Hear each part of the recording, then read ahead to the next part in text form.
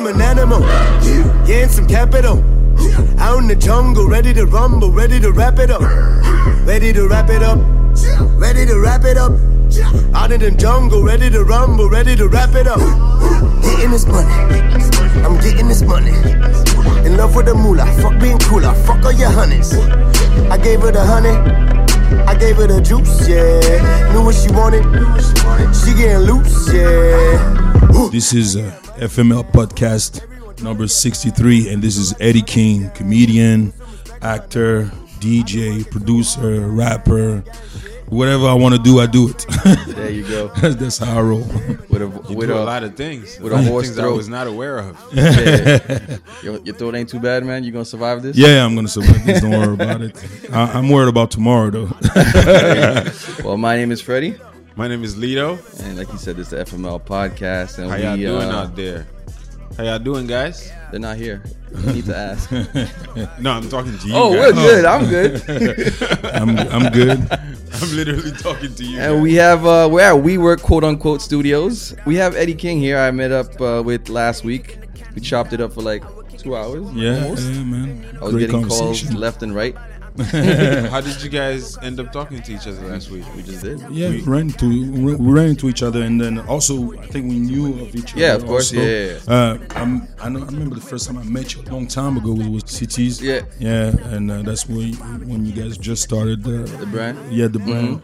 And I still have my first T-shirt that you guys made back then. Just you followed It's up, man. funny because last week when he said he spoke to you, it was right after we recorded an episode right here. Yeah. And before the episode, as I was driving here to park, I saw you walk outside. Oh, okay. And to be honest with you, last week when we came out here, we were not too sure of what we were going to talk about.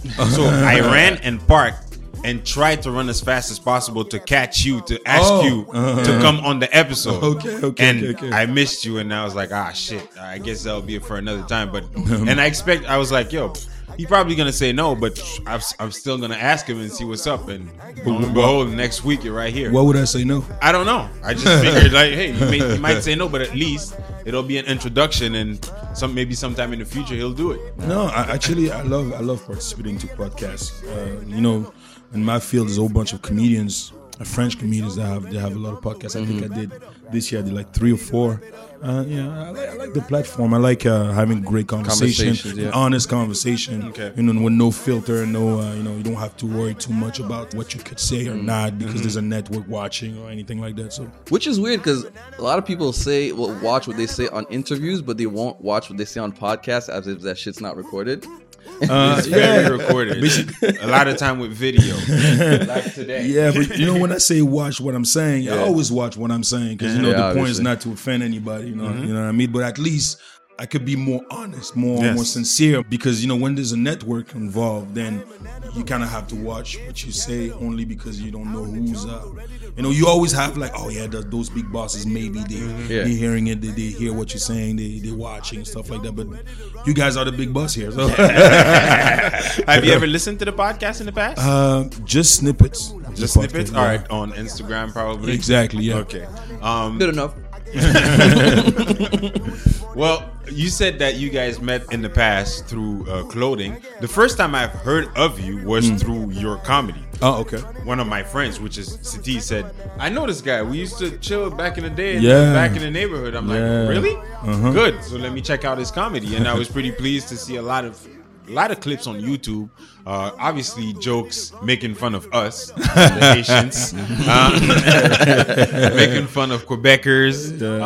So yeah, man, it was good. Where are you with comedy now? Do you still do comedy? Of course, yeah. That's how I pay my bills. I still do a lot of comedy. Right now, I'm in the process of writing my second one-man show, which is called Mukonzi.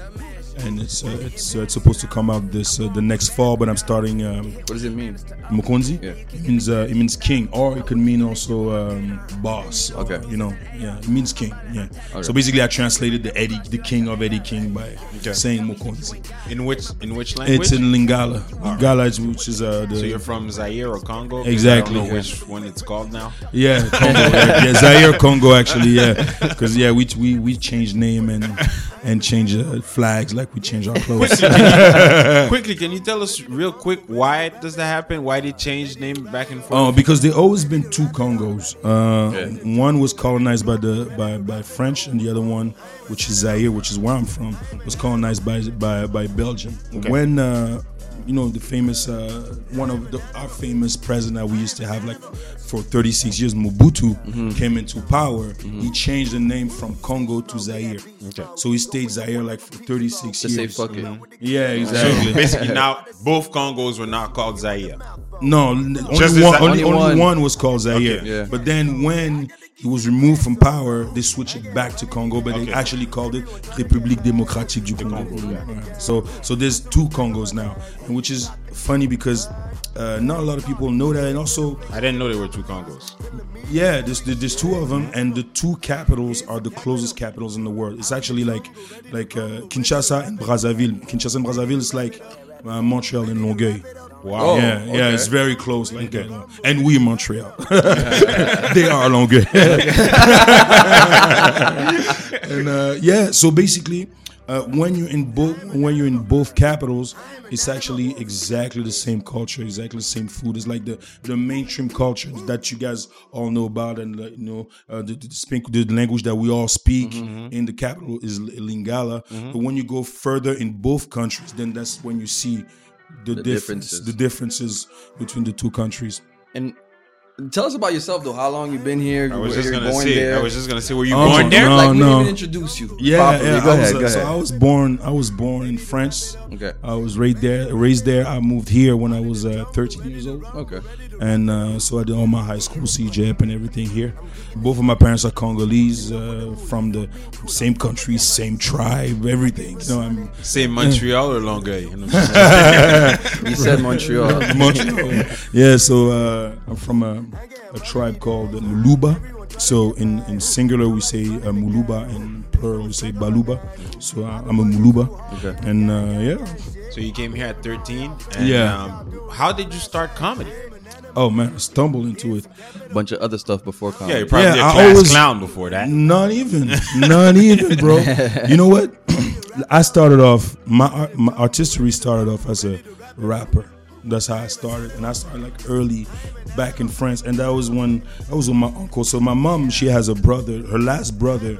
Me and him were 9 years apart, so he's like my big brother.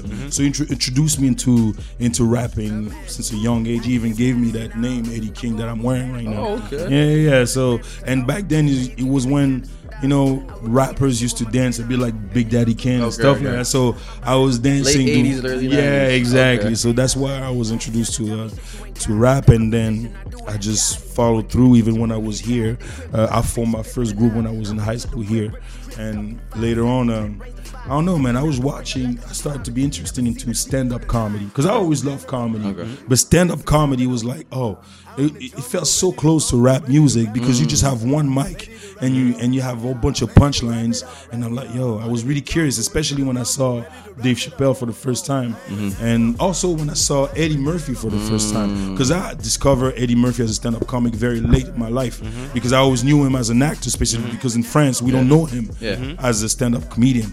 So I was like, oh man, this is really cool, and I said, you know what, one day I'll try. The day I really made the move I tried to make the move actually.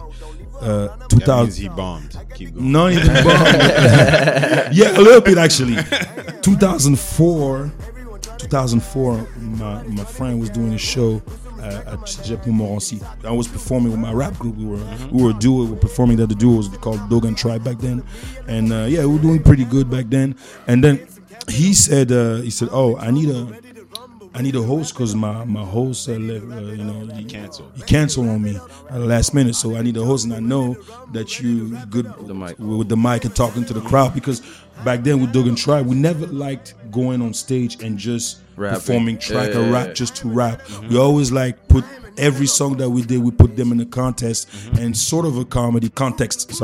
And then and I started doing that, riffing with the crowd, throwing jokes. And someone said, hey, you know what, you should try to do comedy. I was like, hey, you know what, why not? I went home and I went to to the website of l'École Nationale de l'Humour, which is the comedy school we have here in Quebec, and all the famous comics from Quebec, most of the famous comics in Quebec came out of that school. So I googled it, and I saw like the last day to submit for audition. The last day of submission was the day I was on the website. So I subscribed. I took my $50, took my passport picture, went there before it was 5 o'clock, and just dropped everything, and they called me for an audition. And I remember it was weird because I remember when I did the audition, I was telling a story. It was a really stupid story though, because I used to work with kids. I don't even know if this is gonna translate well, but I worked in French. So I was working with. So that's the story I was telling you. So I was working with kids, and at some point there was 2 kids that didn't want to play with one other kid because they said that other kid was too dark skinned. Okay. Right? Okay. And then I was like, no, it doesn't work like that in the summer camp. That we don't do it like that. Everybody's the same color. So, and I was always trying to find like funny punishment just so they could get a lesson. So I was like, okay, so you're going to be here and I want you to say in French, quand je rentre au camp, je suis violé. Like, you know, like the color, right? Yeah. But one of the kid, she had an accent, so violet, the color, sounded like violet, like rape. Like rape. Like rape. So I was like, no, tu dis mauve. So that's just the story I told, and you know, like, so there was like judges on panels, like the teacher, and they kind of liked my energy, but I never got the call back. So So at this point, I was like, you know what? I tried, didn't work. Like that, went back to rapping, and me and my boy, we started recording our first album. We had all the equipment at his place, actually. We were doing everything but on our own and everything, and he got robbed. Oh shit. He got robbed. We lost everything. Like even the backups like that I had, my computer was broke down. My computer broke down, so we lost my computer and his computer with everything we had. So I was like, yo, it was a major reset. Right? And then I went to this show, and I discovered the comedy club called the Comedy Works. Yep. And I think I ran into first I ran into Sugar Sammy. I think he was working on stuff out there, and I ran into my friend Daniel Tirado, and I was like, yo, I'm gonna try to do comedy. How do I go about it now? And that was like several years later after the audition, and he suggested me a book called The Comedy Bible, wrote by Judy Carter, which teaches you how to write jokes. And back then I used to work at Rogers on the phone. So, yo, dude, I just tested him on the people. Yeah, put people on hold and see. Funny enough, that's a good way to practice because you're always talking to someone and it's one-on-one, but in your mind you could tell yourself that you're talking to an audience and it's practice. Yeah, but I wasn't testing on the customers though. Oh, okay, I was putting customers on hold and see, talking to my neighbor. Hey, you know what? I wrote this joke. What do you think of? Yeah, and even that Batman and Robin joke, I remember that's why I wrote it. Okay. And when I felt ready, I was like, you know what? Let me find my first show. I went to this guy called Junior Girardeau. He works for Juste pour Rire, Just for Laugh. He used to produce a show called Les Mercredis Juste pour Rire, which was every Wednesday. And he was producing another smaller show, like sort of open mic.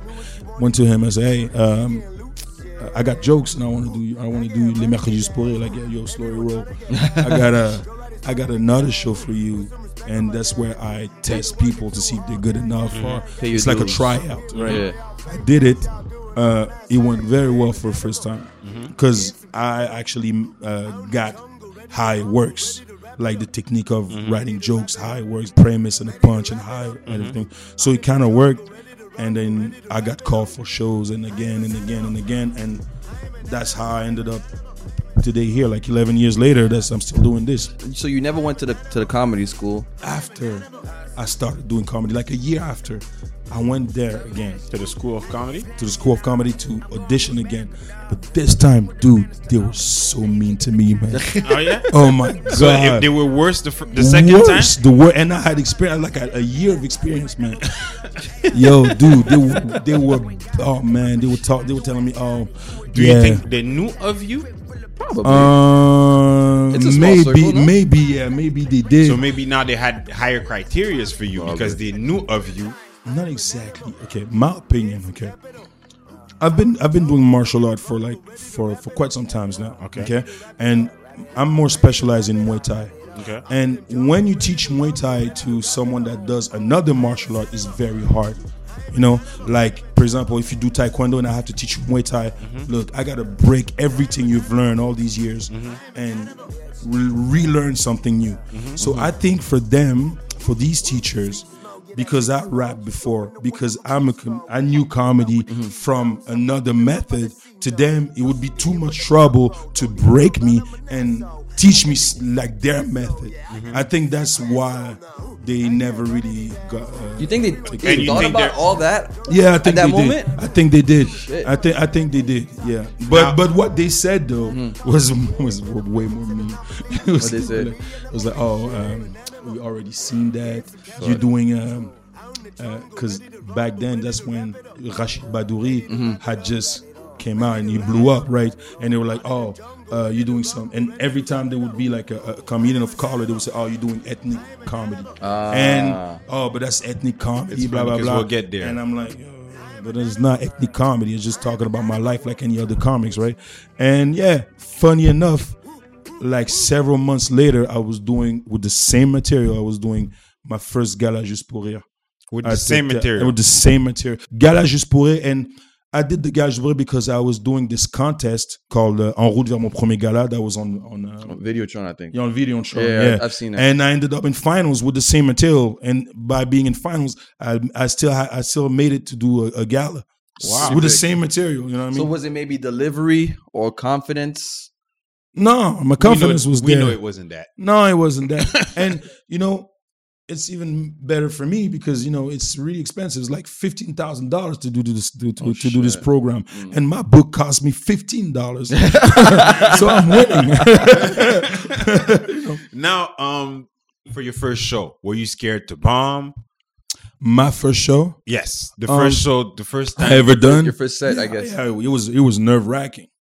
Of course it was. Because you said it went well the first time because you already knew how to write jokes. And it went well for a first time. First time, you know. Okay. Your first time is always your worst time anyways. But yes. It went well for a first time, meaning that all my jokes, all my punch worked. Okay. The only thing I had to work on is like my premises to those punches were too long. I didn't know how to calculate time back then. Now, when I'm on stage, like I know time, like let's say you tell me, you do a 5-minute set. At 4 minutes, my whole body's burning. I know I got to get out of stage. Okay. Because when you do comedy, you go over your time. They don't call you back. You don't go back to the club. You know what I mean? It's very severe like that. You know, you should not go over the time. Never. Never do that ever. So if they say 5 minutes and you do 7, it's a problem. Oh, you crazy. What? They're kicking you off. If you do 5:15, it's a problem, bro. Wow. Yes, it is. Man. So timing is everything pretty much. Yeah. Whether it's for your schedule, whether it's for the way you deliver jokes. Exactly. Timing is everything in comedy. Earlier you mentioned that when you first got introduced to comedy, you were watching stand-up comedy. Yeah. And when you wanted to do comedy, that's what you were attracted to. Do you think you were attracted to it because it's usually what you see black comedians do? But every comedian has to go through most comedians have to go through stand-up comedy. No. Well, first of all, since a young age, my relationship with comedy was through more sketch comedy or one-person show comedy, not really stand-up. I didn't know of stand-up until later in my life. Okay. You know, that genre of comedy. So basically, when I grew up with a comedy trio called Les Inconnus. These guys, it was two white dudes with a black dude. From where? From here? From France. Okay. They like what Quebec here had like RBO. Mm-hmm. They were like the equivalent. Rocky Belles Oreilles? Rocky Belles Oreilles. Like they were the equivalent. And they would used to do all these sketches. Like they used to have those sketches with songs and they was hilarious. So you talk to any French person from my generation, no matter his color, right? Mm-hmm. And you tell them about Les Inconnus, they'll be like, oh my God, they were the Don, right? Mm-hmm. And then later on you also had Jamel Debbouze, which was the first hood comic. Like he's originally from Morocco, but he was the first hood comic in France. And that's where I was like, oh, yo, that's the guy like me. He grew up like me from the same place I'm from. So I recognized myself into him. And also there was Dieudonné as well. I knew Dieudonné when he was like with Elie Dieudonné when I was younger, but then there was Dieudonné later. But all these type of comedy, or even Gad Elmaleh, but all these type of comedy are not really stand-up comedy. Even Gad started doing stand-up comedy after. But when I saw Eddie Murphy for the first time, of course, the fact that he's black maybe appealed me.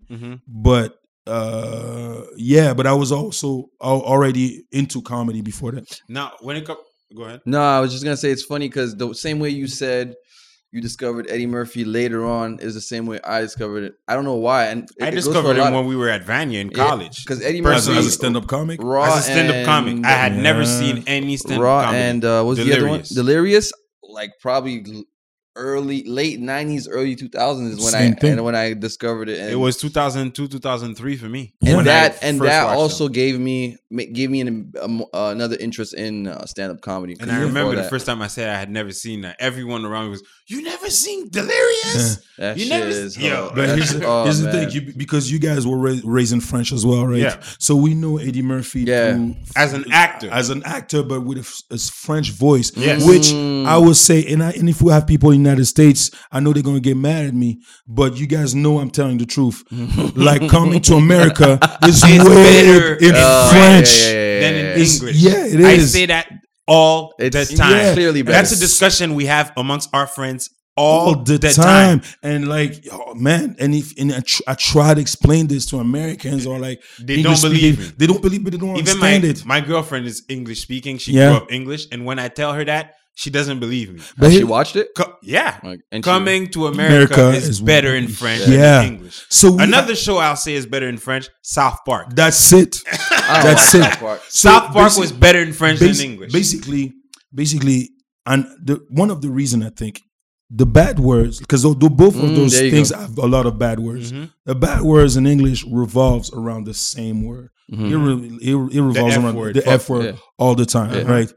But in French, especially from France, we have so many variations. I didn't know what connard and you pédale. I didn't know what that meant for years. You know? But there's so many of them. They're like, oh shit. Yeah, exactly. So when they translate those movies, they throw all the French bad words in the book to translate that, so it makes it funnier. The same reason why I loved Coming to America, because it was in French, is the same reason though I hated hood movies when they were in French. You can't translate nigga to negro. I mean, that's cool, but connard, pédale, and it doesn't translate. It's not the same. It's not the same. You need a different. I mean, Boys now, in the Hood, now the first time I watched it in French. Now it's not so bad, but before, I think, to be honest, I think it's worse now. Like the doubling movies, I think it's worse now. Yeah, it's not well done now. It's not that well done.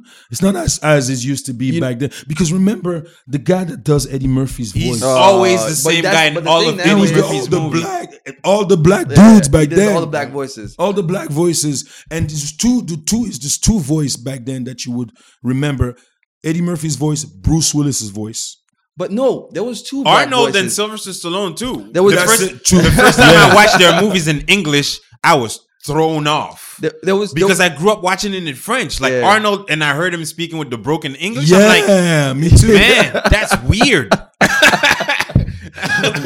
For the French, though, there's two black voices. There's the Eddie Murphy voice, and then the guy that does Apollo's voice. It's a like raspier voice. Bro, I think it's the same. You think it's the same guy? I think it's the same God dude. Damn, that nigga made money. I'd have to bro. Google it, but I that think nigga it's was paid, dog. Now, when it comes to you, when was the first show or first, performance that you said to yourself, I think I've arrived. I'm here. Nigga, we made it. I don't think there's a show that I said I think I've arrived, but there's a couple of shows that I'm like, oh man, I had mad fun. Like I was like, yo, it's like stepping stone into my career. It's like first show is the show that I've done for my 25th birthday. I said, you know what, fuck it, I have a bunch of material that I never tried. Let me throw a show and I did like this the first time I was doing an hour of even untried material, like not like I never tried before. This was like my favorite show. It was the first time I've done my joke about Batman and the Haitian Batman and Robin that day, and then that was the first that was one of my memorable shows. Then after that, there was the show that got viral on the internet where I was actually doing the joke of Batman and Robin, and that show was a cool show because on the show there was a whole bunch of American comics.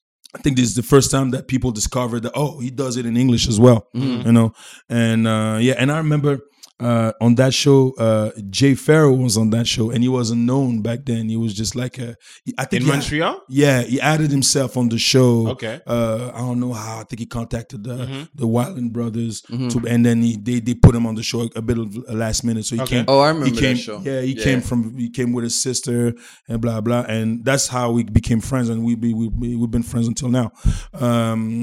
So that was a great show, where I was like able to see like other comics and say, "Oh, this guy knows how to do comedy." It was a memorable moment. Then there's my sketch that I did on my second Gala Juste pour Rire when I was making fun of the cartoon Tintin au Congo. Yeah. That was something else. There's a whole bunch of shows like that. My first one-man show was also something. So was it on TV? The first one-man show? My first one-man show, yeah. So I did a premiere. I toured it for like a year and a half, and then we recorded for TV. So it was showed on TV, TVA. Last year, I shot a special for Canal D that was aired in December. Also, we did that at Casino de Montréal. It was a new hour of material that I did that. So there's a whole bunch of shows like that. I'm like, oh, you know what? That was good moments. Since you've been like you're part of an industry that's mostly white. And not only is it mostly white, they're really not aware of our culture or our cultures. Yeah. So like sometimes when you do shows, do people come up to you and say, "Shit, I didn't know certain things about you or about your culture that I learned a lot of stuff today"? A lot of time. It's so funny because right now the piece I'm working on right now, it's a piece where I'm talking about interracial dating and my relationship with interracial dating. And when I go through the whole set, a lot of people come to me after, they're like, "Oh, look, it's very interesting what you were saying. I didn't have this perspective of things, you know." So yeah, like like I think I'm that type of comic where I'm not scared to tackle hard issues.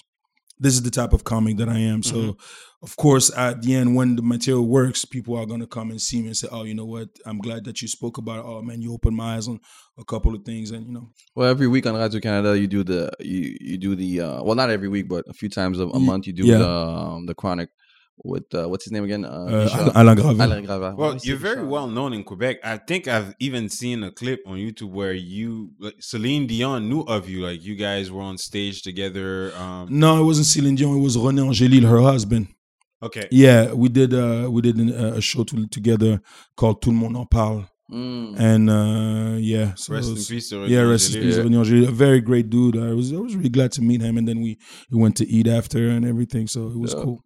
Now, while we were preparing, you said that you were shooting a movie where you had a stunt double. So tell us a little bit of what you got going on right now. I shot a movie called I don't even know if I'm allowed to say the name, but it was the director is Denis Arcand. Okay. That's a big name right here. Denis Arcand. So yeah, I have a role in this movie. Is it something based here or based here? Okay, yeah, cool. Based here in French. In French, yeah. Oh, dope. It's a sort of. Are there any other big actors in the movie? Well, I mean, big actors. Actually, Quebecer actors. Actually, I think he did on purpose because all the actors, almost except for the main actor, they're all sort of big names. So I know there's Rémi Gérard, there's Gaston Lepage, Eddie King.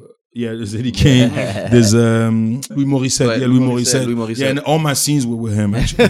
So Louis Morissette, he's funny dude. Yeah. Mariana Maza has a small part. There's Jan England that has a part too. Jan England, which is, this guy fascinates me, man. His story is like, he was, last year, he was nominated for an Oscar. Who? How? Jan England for best short film.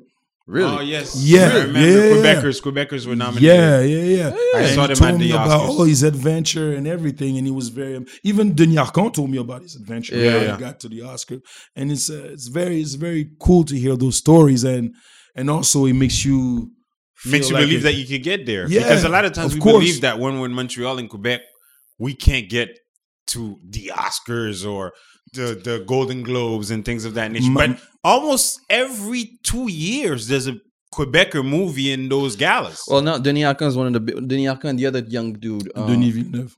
Denis Villeneuve? Also Denis Villeneuve. But there's another guy. There's another young guy. I can't remember his name right now, but they're considered as some of the biggest directors in Hollywood right now. So yeah, what was his name again, man? I really can't remember his name right now. Point is, man, when it comes to Hollywood and Quebec, Hollywood is big in Quebec, man. Yeah. There's always movies shot in Montreal. Xavier Dolan. Yeah. There's always movies shot in Montreal. Yeah. Just not too long. This past summer, Bruce Willis was shooting a movie in my neighborhood. All the time, all day. Like it's about to come out. Death Wish. It was shot in I just found out the other day John Wick 2 was filmed here.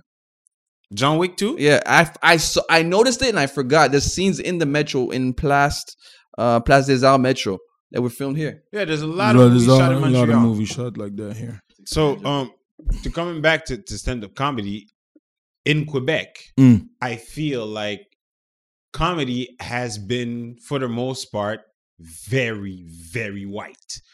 To come back to when you were doing that audition and you were doing things about yourself and they said, oh, you're doing ethnic comedy, or have we seen this before? Or Rashid Badouri, who's like Arab, but to them is like different. So yeah, it's the same. You guys are all the same. Yeah. You're doing him. I feel like in Quebec, because it's usually so white, they're not as welcoming to just different. We've had big names like Anthony Cavana, Michel Mambara, but there's not that many. How do you navigate through that field that's so dominated by white comedians? So first thing, it is dominated by white people, and you're surrounded by a lot of white people that are not aware of your culture, that don't necessarily relate to your jokes. Oh, they do relate. I make sure they relate. Because first of all, when I joke and when I talk about a subject, I'm not necessarily talking about my opinion on the subject. I'm talking about how I feel. And it's hard to discuss feeling because my feeling, you probably felt the same way at some point in your life. Maybe the subject is not the same, but if I'm telling you I'm scared, you've been scared before. But if I'm telling you I'm scared of the cops, and you say, and the white man say, oh, I'm scared of, I don't know, like dogs. Well, we have the same feeling. You know what I mean? And when I do tell my jokes, I always make sure that I try to relate. Like, for example, one of the jokes, you know, when I was talking about the interracial dating, and I'm picking a girl in the crowd, a white girl, and I'm telling you, like, if me and you were a couple, you know that no matter how much you love me and how much you support me, you will never understand the feeling of being black, how hard it is to being black, right? And I'm telling you, so for example, our relationship with the cops, blah, blah, blah. So I'm telling that, and at some point, I just find a way to describe her the feeling, and it's a joke that works very well. So basically, I'm telling her, okay, if I had to describe you the feeling that I have when I'm driving and there's cops just patrolling around, like for you it's normal, but for me it's like if you would be in the ocean surrounded by sharks while you have your periods. And I'm telling you, this is how I feel every day. You know what I mean? So now she's like, oh shit, that would be fucked up. So now she understands how I feel. You know what I mean? So that's how I relate to people, even if I talk about my experience, my life. So that's how I found a way to always be able to relate. Of course, I'm not gonna. If my punches were about like something very cultural about being black or being Congolese or being, of course, it would be harder to cross over or to be able to talk to the mainstream audience. You know what I mean. But this is not how I write. I write by telling you how I feel. Tell me if I'm wrong in that.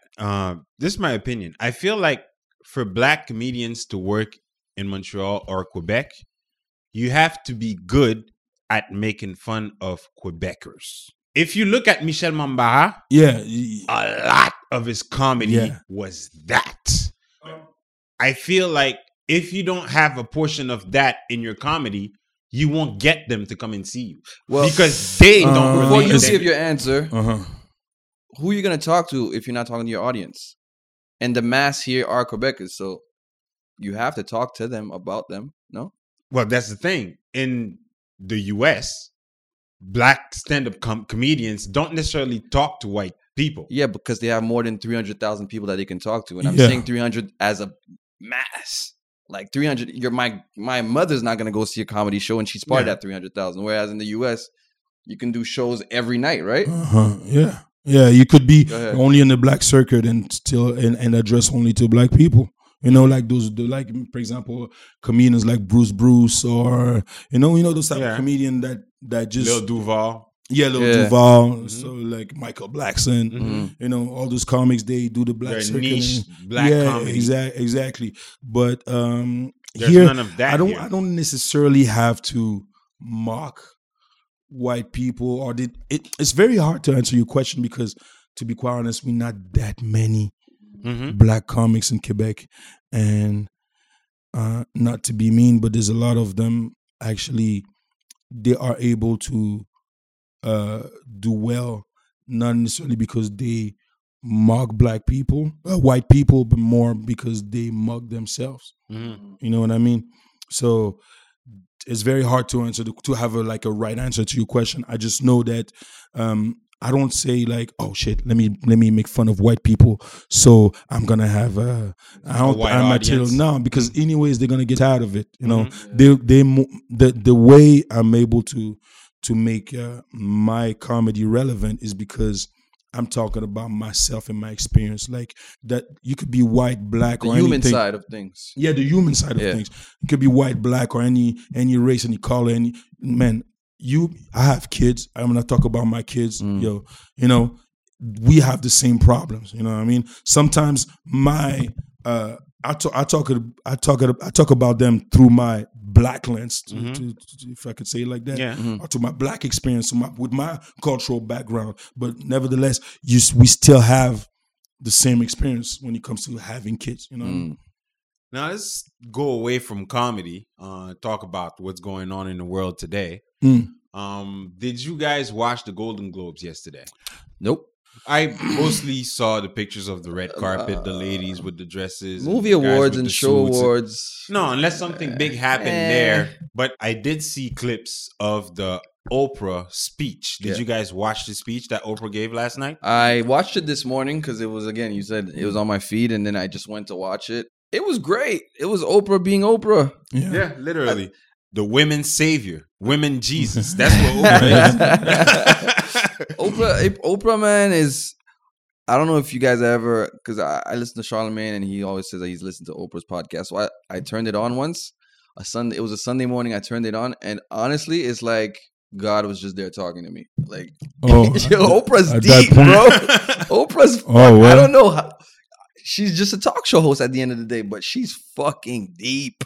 Oh yeah, okay. Really I need to get on that. I never checked it out, but I did hear Charlamagne mention it countless times as well. Yeah, she's deep because she has a lot of experience doing a talk show and dealing with deep issues. Yeah, she has a lot of traumatic experiences also in her life. Exactly, she's gone through a lot of experiences, like crazy experiences, but her show on a daily basis was dealing with people that were dealing with crazy circumstances. Yeah. Whether it's you lost your parent, you haven't seen it in 30 years, kids that were raped, that faced their rape victims, or I remember skinheads coming on the show and saying why they represent skinheads and why they hate minorities and all. Like we've seen a whole lot of things go on the Oprah show, and now she just has all of that stuff balled up.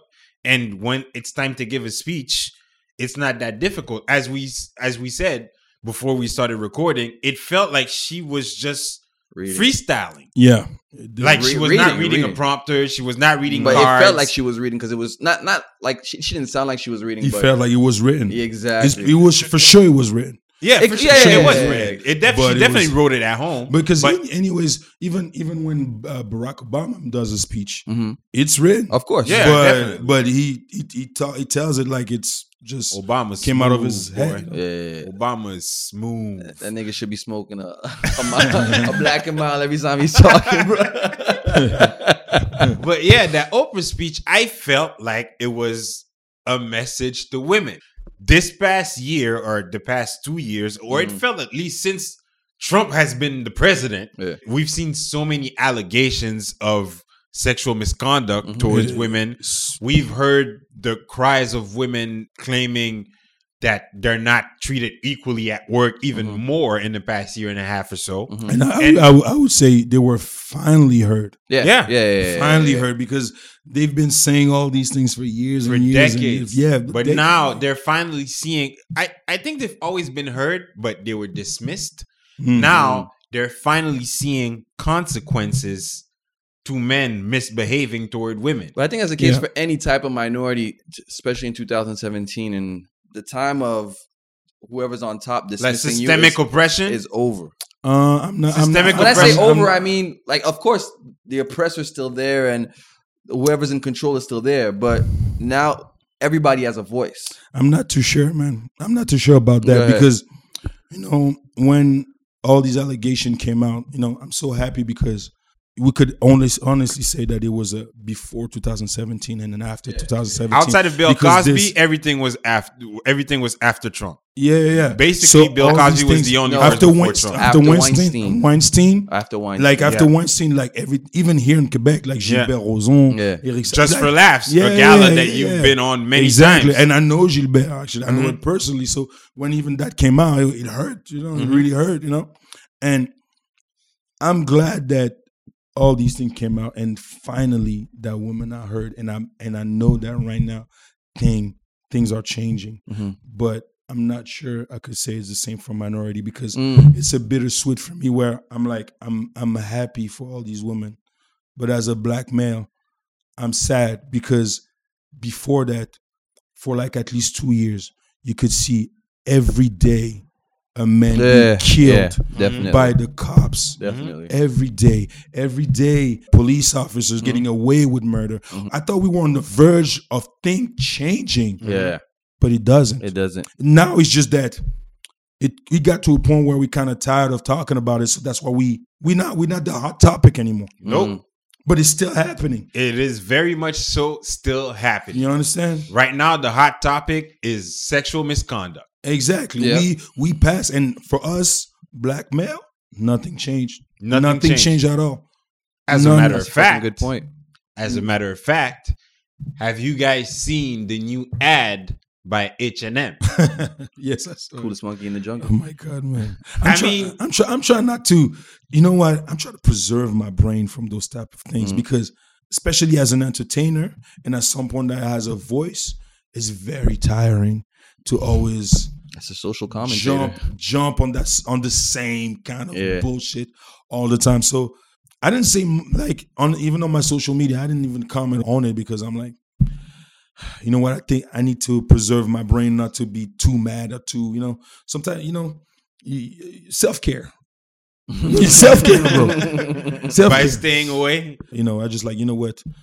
Let me ignore this for a second because probably there's going to be a bigger issue that you need to save your energy for when it comes to us again. I absolutely believe that, and I think for me personally, when I saw it, just before you go into your point, just so we let the listeners know, what we are referring to is an ad by H&M with a black boy, early teens, I would say, wearing a green sweater. No, younger than that. That says... Yeah, it was about 8. Like maybe, 8, 9? 10, he's wearing a green sweater that says, coolest monkey in the jungle. And that's a shirt that they were promoting to sell. Okay. So first off, we have to put in context of a photo shoot before we start crying wolf. I think it's fucking wrong, obviously. I'm not saying it's right. I'm not saying there was a mistake on the part of a line of people because whoever the stylist, whoever designed it, to me, the person didn't say this is for black people. That's number one, right? They thought about it as probably Monkey in the Jungle, kids playing in the park, whatever they thought about. It wasn't aimed at black people. Or else you're saying that you're expecting only black people to buy it. But anyway, whatever. Then the stylist that got it and put it on the... And again, in the context of a photo shoot, they didn't shoot it only once with only one person. Impossible. I'm sure they shot it with many models. A bunch of kids.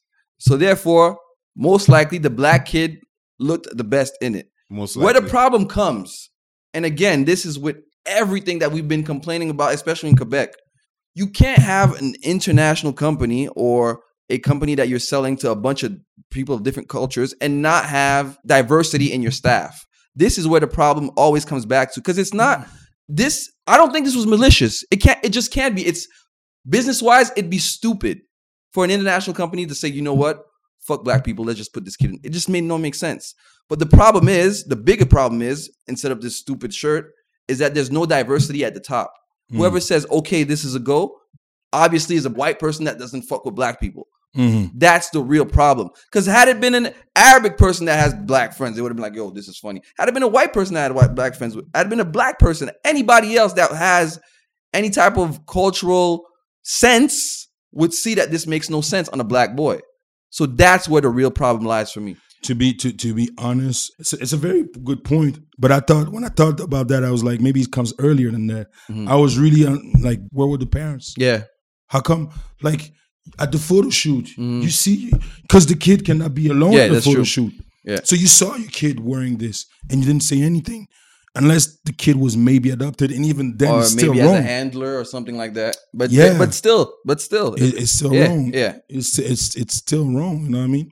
I think they tried many models, like you said, but like you said, maybe the black boy looked better in that sweater compared to other models.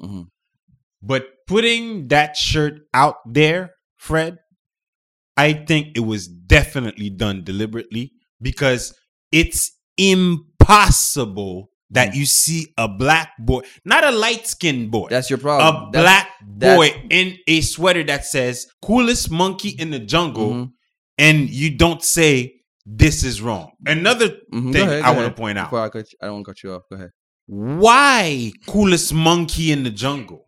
It's not even a cool shirt to wear for a white boy.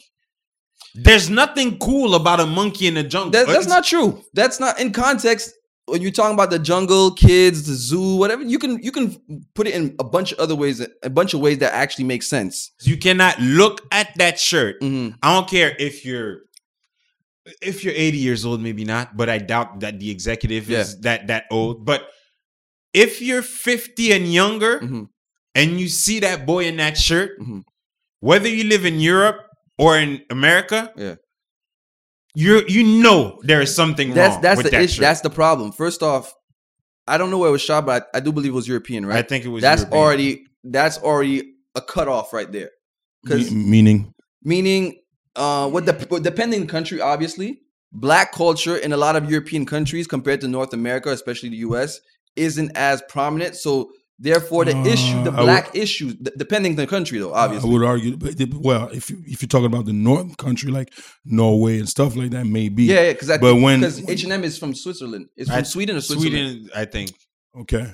Maybe. But I don't know if that's where they shot it. Yeah. I'll give them the benefit of the doubt that that's where they shot it. Okay. So we have to keep in mind some white people don't know shit about black culture. They really don't. And it sounds surprising sometimes, and sometimes you don't want to believe it, but they really don't. And that's the fault of the people. You have to blame the people that are on top that do know black culture, that decided to dismiss it because to them it doesn't sell. So to me, that's the real issue, that, again, the people on top can't only be white people that are making decisions for everybody. I think I'm very torn between your two opinions, because what you're saying, it makes sense in this. That's why I want to believe. But part of me is like, dude, they've been doing these things for so much, for so long, for so many times that I'm like, because it's not the first time that H&M have an issue like that. They also had it before with the Jew Star on a sort of like some sort of a pajamas and stuff like that. So I'm wondering, man, is there like someone like a white supremacist on the cover that just say, hey, you know what, let me slide this. We got enough money to deal with the bullshit anyway. One of the funny things about it is, again, we're discussing this with JD earlier, is the M stands for. I just what was the name checked again? it out. I'll tell you. It's a Jewish name. I know the H&M. Hennes and Moritz. I think that's both what of them stands for. Sorry, I think both of the names might be Jewish actually. So it is from Sweden. It is Swedish. Sometimes, to be quite honest, when they do those type of things, I want to believe that they know what they're doing. But when I go back to Occupation Double a couple of months ago, we talked about it on this podcast. To be quite honest, it was great publicity because let me tell you something. If you're black, of course you're offended. Of course you're offended. But if the people that buys your clothes, the black people, the black people that buys your clothes, the percentage of black people that buys your clothes is less than the white people, and most of the white people was like, look at black people complaining again, blah blah. I don't see anything wrong, yo. To them, H&M, then it's a publicity. That's a win for them. Yeah. So there's that aspect. What I'm wondering, is it that bad for business? To that point, what percentage of black people are actually buying H&M compared to the white people? I don't know, but let me not that big of a percentage. But that's exactly his point. He's saying because it's a small percentage of us buying the clothes, they don't care. My point is this. Let's say that because you were saying earlier. I'll get back to you. You were saying earlier that it was deliberate. So I deliberately made shirts. Not caring about the consequences. To insult black people Not to insult. Not they made the shirt to insult black people. They made that ad. They let that ad slide. It wasn't an ad though. That's a big deal. That's difference. An ad is something that you deliberately put out there. They just put out the shirt. So now we're saying, well, how did they put out the shirt without the It was a catalog, right? It was a catalog. So it is. It's not an ad. It's a catalog. It's for you to pick and go. Like, okay. It's not like a big billboard with a black kid. That would have been a world of a difference. It would have been as bad and even worse. Whereas, and I'm not saying it excuses anything. I'm just saying there's a difference between having an ad that's racist. Yeah, but someone chooses the pictures to go in the catalog. Yeah. And that same person is probably linked or is the person that chooses the one that goes on the billboard. So you're in the same process. Those people know. No. Yes. No, because whatever you put out as an ad, you test it first. You don't do that with the catalog pictures. Put it this way. Yeah. If tomorrow every black people in the world would boycott H&M, would H&M die? No. There you go. I get that point. I definitely get that point. Yeah. So it was just like, but for white people that didn't know H&M and that don't see anything wrong with that ad, then they will know of H&M now. More, But in 2017, in the social media era, is it worth it? Because that doesn't hurt you only with black people at this point. You know what I'm saying? Like, I don't know how you say it in English, but quand tu parles-en mal, parles-en bien, mais parlez-en. Yeah, talk about it whichever way, but just talk about it. Yeah, so I don't know if that's what happened. Yeah, but this is theory that could work actually. Yeah, because now, look, you're gonna watch anyway. How many times did we say H&M? A whole lot of times. Now, then someone that didn't hear about the story probably is gonna, let me Google it, and then maybe gonna fall into the website. Oh shit, I like that shirt. You know what I mean? And end up buying it. I'll give y'all that, but my point is that I think we need to focus more on the fact that there's nobody taking decisions that's black. You're totally right on that. More than, this bullshit ad just came out. Because at the end of the day, it might have been, let's say everybody was against it. And this happened before with other things. And it's the webmaster that said, oh, fuck it. Let me just put this in there. This shit happens. It happens all the time. So now we're focused on one picture instead of focusing on the bigger picture. That there are no black or people of minorities as executives. I think that's the way bigger picture than anything. Today, I went to the mall to pierce my baby's ears. And I saw a girl that works at H&M. Okay. And I walked up to her with my phone and I said, was this addressed at work today? I expected her to tell me no. And indeed, she told me no, it was not addressed. And it probably will not be addressed in Montreal or maybe even in Canada But they made a formal apology, no? I haven't seen it. Maybe yeah, I'm not sure. They did. There's no way they're slipping on that. They already slipped way too When deep. did they do that? Today? Yeah, Most likely. I think it was today. Yeah, but when even more so, put it this way: on your social media feed, how many white people or white friends that you have that posted it? None. I'd have to check, but None. But he's barely on social media, so none doesn't even matter. But I'd have to check. But I saw a lot of them responding to it. Oh, commenting. Yes, to it. Yeah, okay.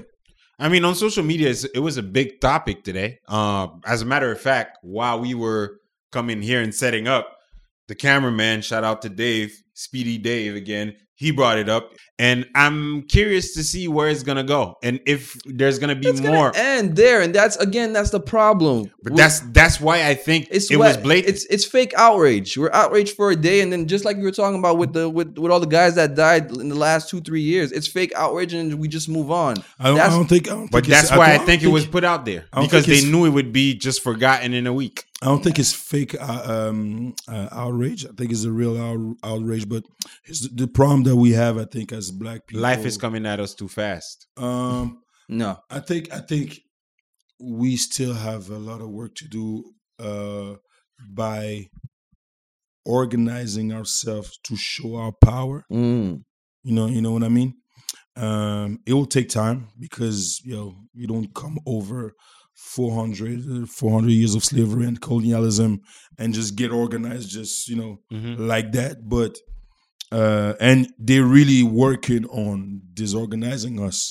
Also, definitely. Everything, every law, any part of the world. When you talk about the United States history, they kill so many of the leaders. When you talk about African history, they kill so many of the leaders. Haiti. A lot of the laws that they establish are not to go against Black people, but to slow them down at least. I don't want to say everything, but a lot of stuff they establish is so that we can't catch up as fast. So they don't want us to be in sustained control. That's it. So basically, what I'm saying is that we have more power than we think. It's so hard. It's harder to think collectively than individually. One individual, for example, look, you telling that to Haitian people? Oprah has a lot of power on her own. You know what I mean? But if we all get together, we could have so much. Let me tell you something. And I always took that as an example. If tomorrow, we say here in Montreal, you know what? Fuck this. We don't like how white people are treating us in Quebec. They did another blackface on TV. Fuck this. For 1 week, every Black person that work in the health system will stop working for 1 fucking week. What happens? There's no health system. There you go. This is power. This is money. This is the way if we organize ourselves, we could say, hey, don't fuck around with us because this is, I'm telling you. Because you need us. You need us. If we are able to demonstrate that power, then they will treat us differently. And when I say demonstrate, it's not to go all to that extent, right?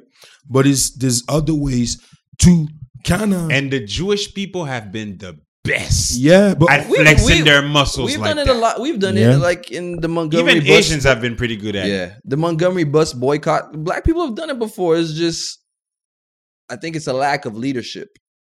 It's a lack of leadership because when there were leaders and Black people decided, you know what, anywhere in I'm saying the U.S. because that's the example I know the best.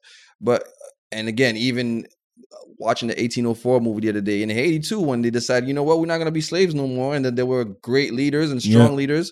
Black people did what they had to do. I think right now there's a real lack of leadership and, like you said, togetherness. Of course, because they always get rid of our leaders. They always kill. They always find a way to try to split us. I think it's when it comes to Haitians, it might have been one of the last times, if not the last time, as a country, we just decided to just join forces and do something together. You hear the saying all the time, like Haitians don't like each other and Haitian, all that stuff. If a Haitian is opening a bakery here, there's another one opening one across the street instead of joining forces. Because of the way we've been dominated, enslaved, and colonized, sometimes we act like the crab in the barrel. We have the crab in the barrel mentality. And since it's like, you're the house nigga and I'm still in the field and I don't want to see you in the house while I'm still burning out there in the field. I think it's deeper than that because we haven't been slaves since 1804, right? Yeah. But the mentality is still there. It's not the mentality, and people always blame it on us. It's not us, man. If you look, and I've read books on this and I've seen reports, if you look at Haitian history, especially the US and France, they've done everything to make sure that that country doesn't prosper. Yes. So it's not because, we don't want to get together. It's because they keep fucking with us. And as a country with lesser resources, if the ones with the bigger resources are always fucking with you, you're never going to get on top. You're never going to be on your feet. And also, I feel like oppressed people, they have the same symptoms of what you were describing too. Because what you describe about Black people or Haitian people is this, when you look at closely, is the same thing for Quebec people. Quebecois people, oh man, dude, most, how many of my colleagues, comedians, are like millionaires, and you don't see they're millionaires. Yeah, I'm sure. Could you tell if you ran into Louis-José Houd or François Bellefeuille, could you tell they're millionaires? No. You know why? Because if they do, they're gonna be hated on. Look at Celine Dion when she was still here. How she was hated. How mean they were to her. Man, Jean-Marc Parent, good buddy of mine. Yeah. This guy, dude, when he was big, he has the purest heart ever. I love this guy, yo, this my dude. But when he was away from the game for 7 years, just because people were calling him ugly, and only because he was successful.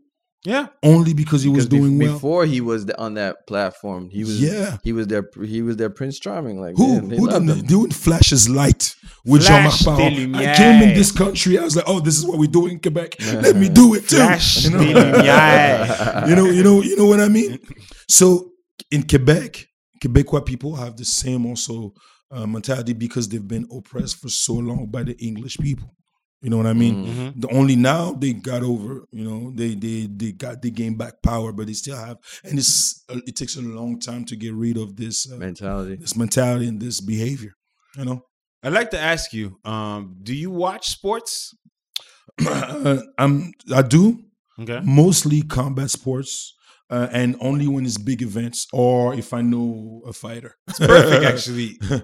A few months ago, there was a big fight. It was probably the biggest combat sport fight in at least a decade, I would say. Yeah. I mean, I'm talking marketing, not the actual fight, but marketing-wise, it was probably the biggest fight of the decade. But the fight was not that bad, man. It was not that bad. I'm talking about the Floyd Mayweather versus Conor McGregor fight. Yeah. What was your opinion about the circus before the fight? Obviously, they tried to do the black-white thing again, obviously. When I saw the circus before, I didn't follow it too much, but I was like, oh, man, they're good. They're good. This is going to sell. They did exactly what they're supposed to do. Did it sell? They promoted the shit out of that fight. Yeah. And it was perfect because, McGregor with his big mouth and Floyd with his big mouth. It was the perfect match. It was really the perfect. Floyd looked shy in front of McGregor. Funny enough. I think McGregor was the personality of this fight. He was the promoter of that fight. Yeah, I think Floyd didn't have to do much about that fight, so I think he just did what he was supposed to do, and he got out of retirement for that fight. And he basically just had to come and take the check. You know what I mean? So but the fight was actually, for the first 2 rounds, I got scared a little bit because this McGregor was doing. He was doing a good job. He looked good. Yes, he looked good. He was doing so much of a good job, but he looked good. He looked like he belonged. He didn't look like he was. He was too lost in the ring. Exactly. So, and I was like, oh my God, what's going on, Floyd? Wake up. But then, knowing boxing, I think Floyd was trying to sell that fight. If Floyd came out and knocked him out, it would have been boring. So I think Floyd let him. No. Well, how old is Floyd? 40? Yeah, 40. Floyd's not knocking out anybody at 40, bro. Especially not a guy that takes it on the chin every night. Yes, but I think he could have got done with McGregor much faster than he did. But I don't think that was his plan. Exactly. And I don't think it was for marketing. I think it's just that he knew that because I do MMA, right? Okay. That's one of the things I do, and I'm more specialized in Muay Thai, right? Mm-hmm. And I know the difference between the two sports of when I have to go and do English boxing and how hard it is, how going 12 rounds. I never did that in my life, and I will never do that in my life. Never. Yo, it's never. hard. 3 times 5 minutes. Mm-hmm. That's what I can handle. Mm-hmm. In my best shape. That's what I can handle. Mm-hmm. But boxers, they set up to do 12 times 3 minutes. So all Floyd had to do is, like we say, take him into deep water. And that's all he did. Mm-hmm. He didn't have to work that much. Of course, in the beginning, I was like, oh man, he getting blows. But Floyd knows. He knows. And he also knows how to ride those punch to a point where they not that effective because he know how to roll his body and stuff like that. So, yeah. And see, Floyd still looked good at the end. Like Definitely when they never, no scratch, no nothing. You know what I mean? There was no. He didn't get hurt. There were moments, like you said at the beginning, but there was no way whatsoever. And unless it was a lucky punch, which happens, lucky punches are part of sports, combat sports, but there was no way. Yeah, but this lucky punch and hitting Floyd with a lucky punch. Yeah. Hitting Floyd, period. On top of that, hard thing. So your chances go even lower with Floyd in the ring with you. So there was no way McGregor was beating Floyd. There was just no way. Have you guys heard the rumors of Floyd going to fight in the UFC? The rumors. Yeah, but I think it's just bullshit. It's never gonna happen. That's probably the UFC trying to sell more tickets. Definitely. Yeah. Like, how is anyone entertaining that idea? Floyd would get murdered by the weakest UFC fighter. Yeah. Like, there's no possibility. I could take Floyd in the cage. I'm sure you can. I could take, that's how, when you come to the world of MMA, it's a different world. I remember, I think I could say it now because he's retired. I remember, Jean Pascal is one of my close friends, right? Mm-hmm. And I remember in his living room one time we were fucking around and blah, blah. Mm-hmm. And in a matter of a few seconds, I was able to submit him. Because that's not his Because that's not his thing. Mm-hmm. But this guy, Jean, is a force of nature. Yeah, he's strong. Because even when I submitted him, dude, before I was able to finish my submission, I tried to take him into an arm bar. He lifted me up with one arm. You know what I mean? And there's one thing about him, was nice enough not to slam me on the floor. He wasn't thinking of me. I think he was thinking of his furniture. but you know what I mean? Yeah. But just to tell you that when you get in that world, it's over. It's like it's another world. Yeah, and this is why actually, without even talking about MMA, just Brazilian Jiu-Jitsu alone. This is one martial art that was, but this is why actually the UFC was created, because it was a martial art that was impossible to defeat. Almost, yeah. Because once you're on the floor, it's like fighting a python, or like what's his face? That Silva? legend there. No, not Silva. Gracie. Yeah. So, and because those guys made the Gracie challenge, and that's how the UFC was made. You know I've what I seen mean? these guys fight sumo fighters and beat them and shit like that. Yeah. That's how the UFC started. So you don't even have to punch Floyd to win that fight. It's not even fair. Like one takedown and it's over. Because he can't stop the takedown. That's the thing. No. Unless he has and again, it have to be either super accurate or lucky. You come for the takedown and boom, there's no way you're stopping him. Other than that, there's no way he can stop a takedown. Absolutely no way. I'm not even sure his punch could slow down someone that's rushing him. Bro, one punch at the wrong place? I guess, but and those aren't boxing gloves. And also when like the same way you have to time a punch, you have to time also a takedown. So there's timing to it also. So if like a guy like Brock Lesnar. Yeah. Dude, here's the thing. We were all surprised when he left the WWE to go into the UFC. Mm-hmm. But I think he was a MMA fighter before the WWE. He was a wrestler. He was a wrestler. And NCAA wrestler. Oh, yeah. And that's why even with his weight, you see him move around on the floor like a ballerina. You know what I mean? So if Floyd would face someone like that, it's over.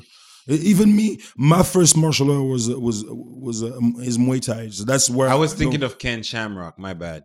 When you said Brock Lesnar, but I was thinking of Ken Shamrock. Oh, okay. Ken Shamrock was an MMA fighter, then went to the WWE, then went back. Yeah.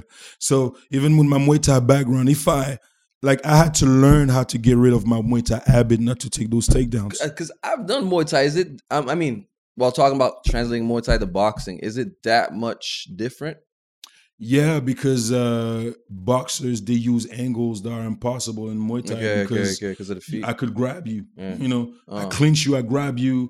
You will not approach me like that because I'll knee you or I'll kick you. You know what I mean? You're not going to put your leg in front of me because I kick the shit out of your leg for like 5 minutes and then you'll be knocked out just by the leg. You know what I mean? But when you come into the world of boxing, you don't know these angles. I remember one time I was training, I was at Shell Battle MMA in Laval, right? Yeah. And every Saturday we do sparring, right? It's sparring with everybody that those are preparing fights, and sometimes you got UFC guys coming up, and and at some point one of the guys said, "Oh, yo, this guy's training for a boxing. He's training for a boxing fight next week. Can you put the gloves with him in boxing?" And I should have said no. I should have said no, dude. The guy was moving. Like, it was like, bam, bam, bam, and then he was not in front of me anymore. He was on my side, still punching me. Damn. You know what I mean? Which, to me, I was like, oh my God, it's like every time I do English boxing, I take so many punches because I don't move my head like that because in Muay Thai, I don't have to move my head like that. But they move their head all the time. They're hard targets.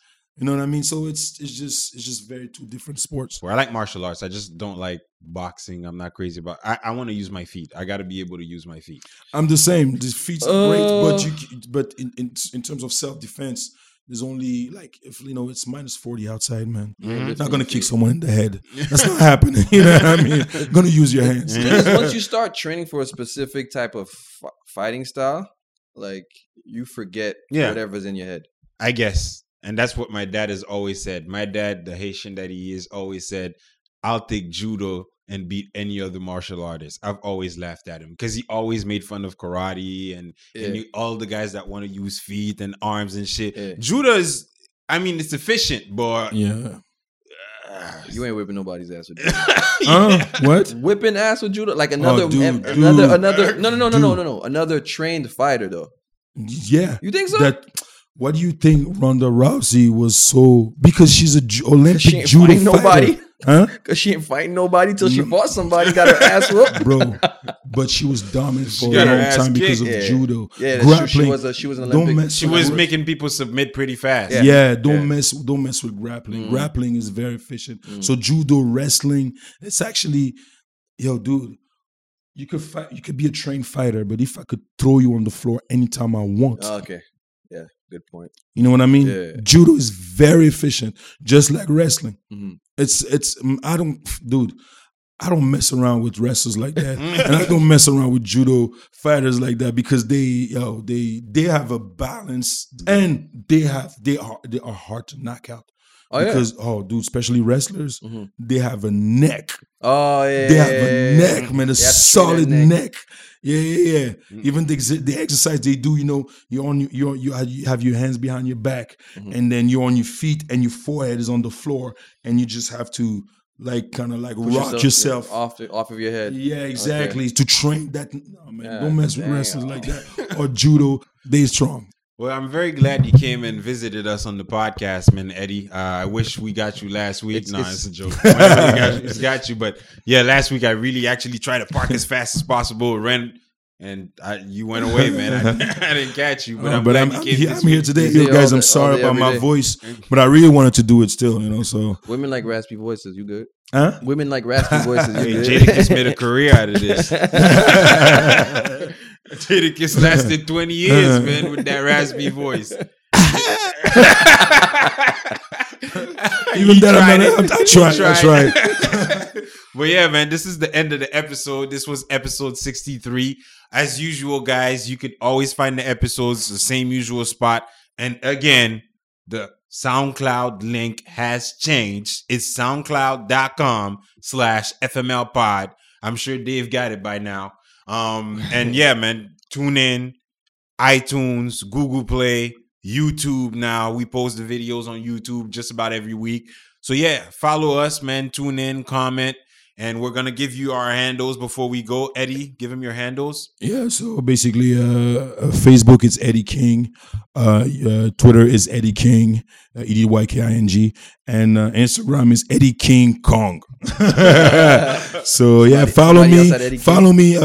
Like I said, my second one-man show, Mokunzi, is coming out this fall. Yeah, every now and then I do some special on the tickets, like for early buyers. So you go on my Facebook page. Sometimes I do promo and yeah. We should definitely check it out. Most definitely. Freddie, give him your handle. At Freddie, FRADDY.LLOYD on Twitter. Tweets by Lloyd. That's LLOYD. And Facebook is the same thing. As usual, my handle is LITOBRIGANTE. I don't have Twitter. Facebook is Carlito Brigante. Mm-hmm. Our cameraman is going to write his handles on the video because he's too shy to let you know what his handles are.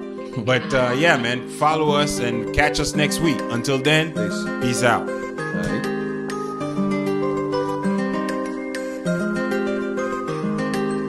Chérie, tu manques d'ambition, si tu dépends de monsieur, faut avoir une vision, faut pas juste des beaux yeux. On enchaîne des longues peines, on refait les mêmes gaffes. 10 ans plus tard, toujours avec les mêmes gars. Ma chérie, il est trop dans le street pour t'aimer, pour te chérir. Chérie, ma chérie, il va t'amener dans le trap, il va pas t'amener à la mairie. T'as pas de budget, t'es dans un tas de bullshit. En prison, t'as soufflé sur un tas de bougies. T'es rentré, t'es sorti. Tout le monde est passé de l'avant, mais toi t'as pas bougé. Depuis le temps que tu grind, t'es devenu un OG. Mais t'es toujours dans le bloc, je comprends pas la logique. Le cognac dans le sang, la fumée plein les poumons. La mort se rapproche lentement, en slow motion. Casse la démarche, le cognac dans le sang. Bang bang bang, en slow motion. Hey, slow motion, en slow motion.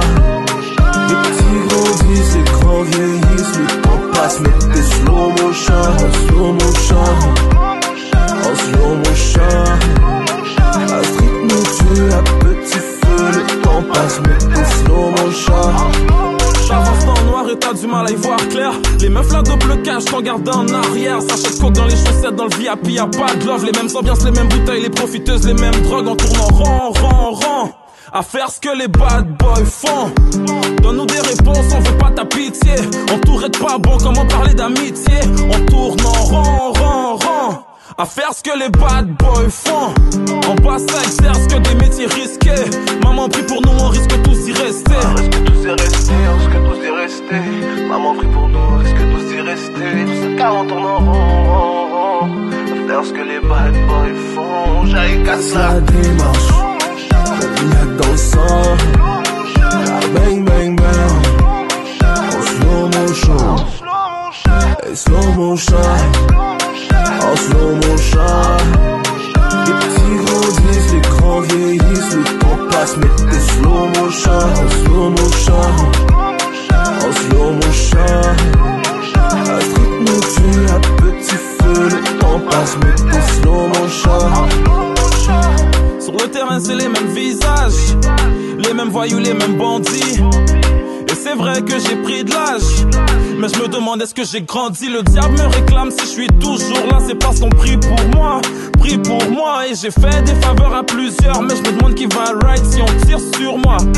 On a grandi ensemble, ils voudraient me voir mort. J'ai la peine d'un accusé à tort. Si le soleil se lève, on s'en sort. Pas besoin de renfort, je leur en donne encore. Ouais, tant que ça rapporte. Cognac dans le sang. Bang bang bang, en slow motion. Hey, slow motion, en slow motion. Les petits grandissent, les grands vieillissent. Le temps passe, mais t'es slow motion, en slow motion, en slow motion. La street nous tue à petit feu. Le temps passe, mais t'es slow motion.